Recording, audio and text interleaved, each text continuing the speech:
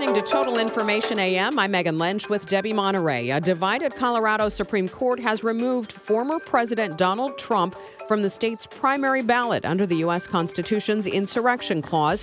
His campaign says it plans to appeal to the U.S. Supreme Court.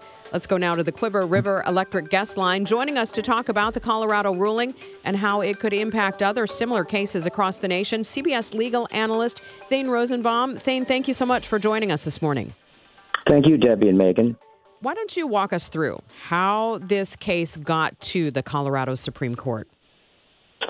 So remember, the idea here was that in 1868, just a few years after the end of the Civil War, where the 14th Amendment was written to provide due process rights, the equal protection for former slaves who will now be part of the citizenry, there was a subsection in the 14th Amendment that said, guess what? If you were engaged in an insurrection to overthrow this government and you had sworn an oath to the Constitution, you can't run for a number of different offices here for public life. Who was this for? Well, originally for Confederate generals, right? Didn't want anybody who was fighting in the Civil War at a high level to end up as a United States senator in Alabama, right? It's gone. Now we're 2023. So one question is, does that still apply to this, right? It hasn't really been used very much in all of those years, and it has certainly never been used against the presidential candidate and a former president. So what the Colorado Supreme Court did that was sort of extraordinary. The first thing is that they said there was an insurrection. No court has ever ruled yet that whatever happened on January 6th, some people call it a riot, whatever they call it, but no one's actually ruled it is an insurrection. This the Supreme Court did. The second thing they said, Donald Trump is responsible for the insurrection. And Donald Trump's lawyers are going to go, where did that come from? No one, my client, they're going to say, has never even been criminally charged for an insurrection, including in the case in Washington, D.C. Now, all of a sudden, a Supreme Court out in Colorado is making a factual finding that he's responsible for it. And then the third thing is that they said, despite the fact that the word president doesn't appear in that disqualification clause, Section 3 of the 14th Amendment, we think it applies to him too, right? Even though it says Senate, Congress, it doesn't actually say president. So those are three sweeping rulings. It was a divided court. Even the dissenting judges, by the way, were Democrats. So my guess is you're going to see this before the Supreme Court pretty soon. And that is the interesting part as well, because, of course, the only place it can go from here is the U.S. Supreme Court. So some people are going to say, well, it was all Democrats or people appointed by Democrats who made this ruling in Colorado. But then others will say, yeah, well, it's all Republicans who are going to rule in Trump's favor on the U.S. Supreme Court. So do you worry at all about, people finding the courts to be far too political? Well, our nation, we're so polarized right now that, everything that's being done that appears to be anti-democratic. Remember, this is what's extraordinary about this case.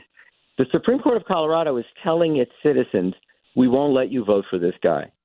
Remember, the Founding Fathers really believed in representative democracy. They loved the idea of people going to their local polling stations and voting for people. So this is sort of amazing. Like the Colorado Supreme Court, unelected officials are saying, we think that the Constitution disqualifies you from running for office, and therefore none of our people, they can't even sign a write-in ballot for you. I think this is such an extreme opinion. I would not be surprised if even some of the liberal justices on the Supreme Court voted that the Colorado Supreme Court had exceeded its authority. We're speaking with CBS legal analyst Thane Rosenbaum.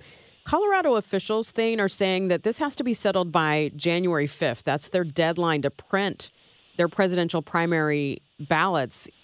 Would the Supreme Court, the highest court in the nation, actually fast-track this due to that timing in Colorado? Well, I think they would fast-track it, but not because of that. They fast-track it because normally Supreme Court decisions, big ones, come out in June. We're done with Super Tuesday. We're done with all the primaries, right? Other states will jump on top of this Colorado decision and try to do the same thing. Remember, some states have already failed. That's interesting. Michigan, Minnesota, Oregon, New Hampshire. They tried this and it didn't work. Some other states will say, hey, it worked in Colorado. Let's try it here.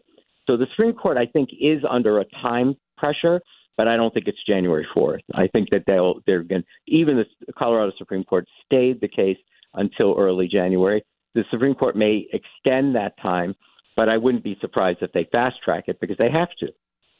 I don't know if you would know the answer to this, but what happens if the Supreme Court doesn't weigh in and Colorado goes ahead and leaves Trump off the ballot because of the Colorado Supreme Court decision, but then a bunch of people just write Donald Trump's name in as a write-in candidate? Will that work or no? Stop scaring me. I mean, what is it with you people? You're scaring me. I mean, when I hear that, right, I think Civil War. I think, what you've got all these cases against Donald Trump.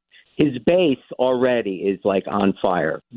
Already they see this in the way that he has said this is, anti-democratic, election interference. You would be saying not just Colorado, other states would jump on top of this. So you would have the leading contender for the Republican nomination left off the ballots in Democratic states so that you couldn't even vote for him in the popular election. I just don't see how the country could absorb something like that. He's the leading candidate. It's not like he's, polling low numbers. The founding fathers believed in representative democracy. They wanted people to vote and express their views. And so I do think this is very problematic that the Court of Colorado took that right away and said, we don't trust you with it. And you're right. They'll still file write-in ballots. But remember, the Secretary of State of Colorado won't count them because he'll say or she'll say, hey, the court has already told us we can't accept these ballots.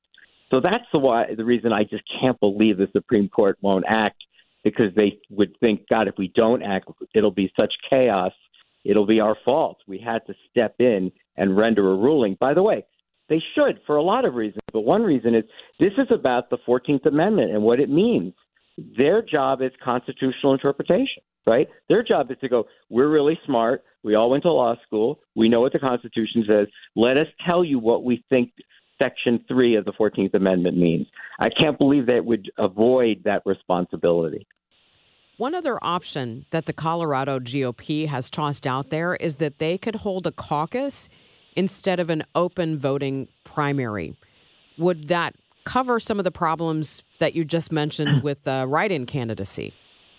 It could, except that, again, it still just looks, right? It's what I was afraid of when I said, God, there has to be a point at which the election looks like it is in the hands and the will of the people.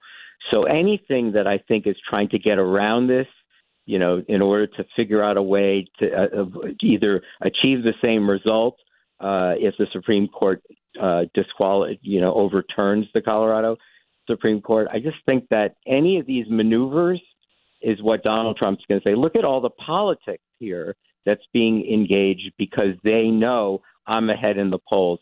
And all of these cases, none of them would have been brought had I retired to Mar-a-Lago. Had I just simply said, I'm done, I'm going to hang out at the pool, none of these cases. So then the question is, why have they all been brought? They've been brought to stop me. So given what we've already discussed, other states have not ruled the way Colorado has. Are there any other outstanding cases like this in other states that we're waiting on? Oh, yeah. I think there's 22. Oh, my gosh. I think they're in some form. That's why I'm saying that 4 have already failed. This was the 5th. And my understanding is that there's at least up to 22 states. So I don't know if that's 17 more, whatever more. So everybody's been watching. And I think that after the first 4 states failed, hey, by the way, this was attempted after January 6th for people that ran for Congress who happened to be at the Ellipse or were in the Capitol building, right, where it said you can't run for Congress, you can't run for local, whatever it is, federal office. And those never worked either. So the fact is, one argument here is it may apply, but it doesn't apply to the president. And that was the other thing that was extraordinary about this decision.